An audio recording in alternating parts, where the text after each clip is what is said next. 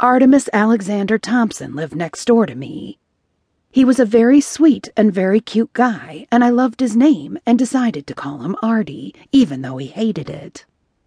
He had 2 best friends, and when he'd moved into the apartment next door, I brought over some cookies and welcomed him to the neighborhood. At that point, I was attached, so I had no interest in a relationship or anything along those lines.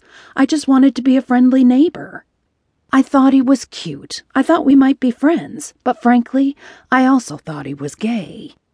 There was nothing in his mannerisms to suggest that he was gay. Not that mannerisms are easy to notice or anything like that.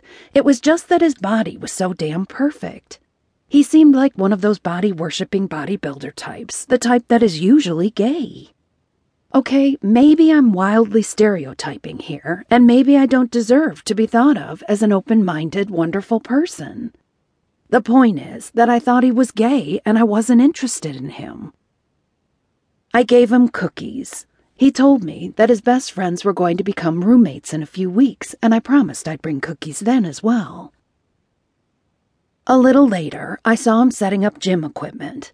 I saw him because my balcony was right next to his balcony, and I could look through the sliding glass door. I just watched him because, frankly, his body was a fun thing to watch. He was in his normal clothes, but his muscles still strained against his shirt, and it was just wonderful to watch. So I stared at him for a while, and then something incredible happened.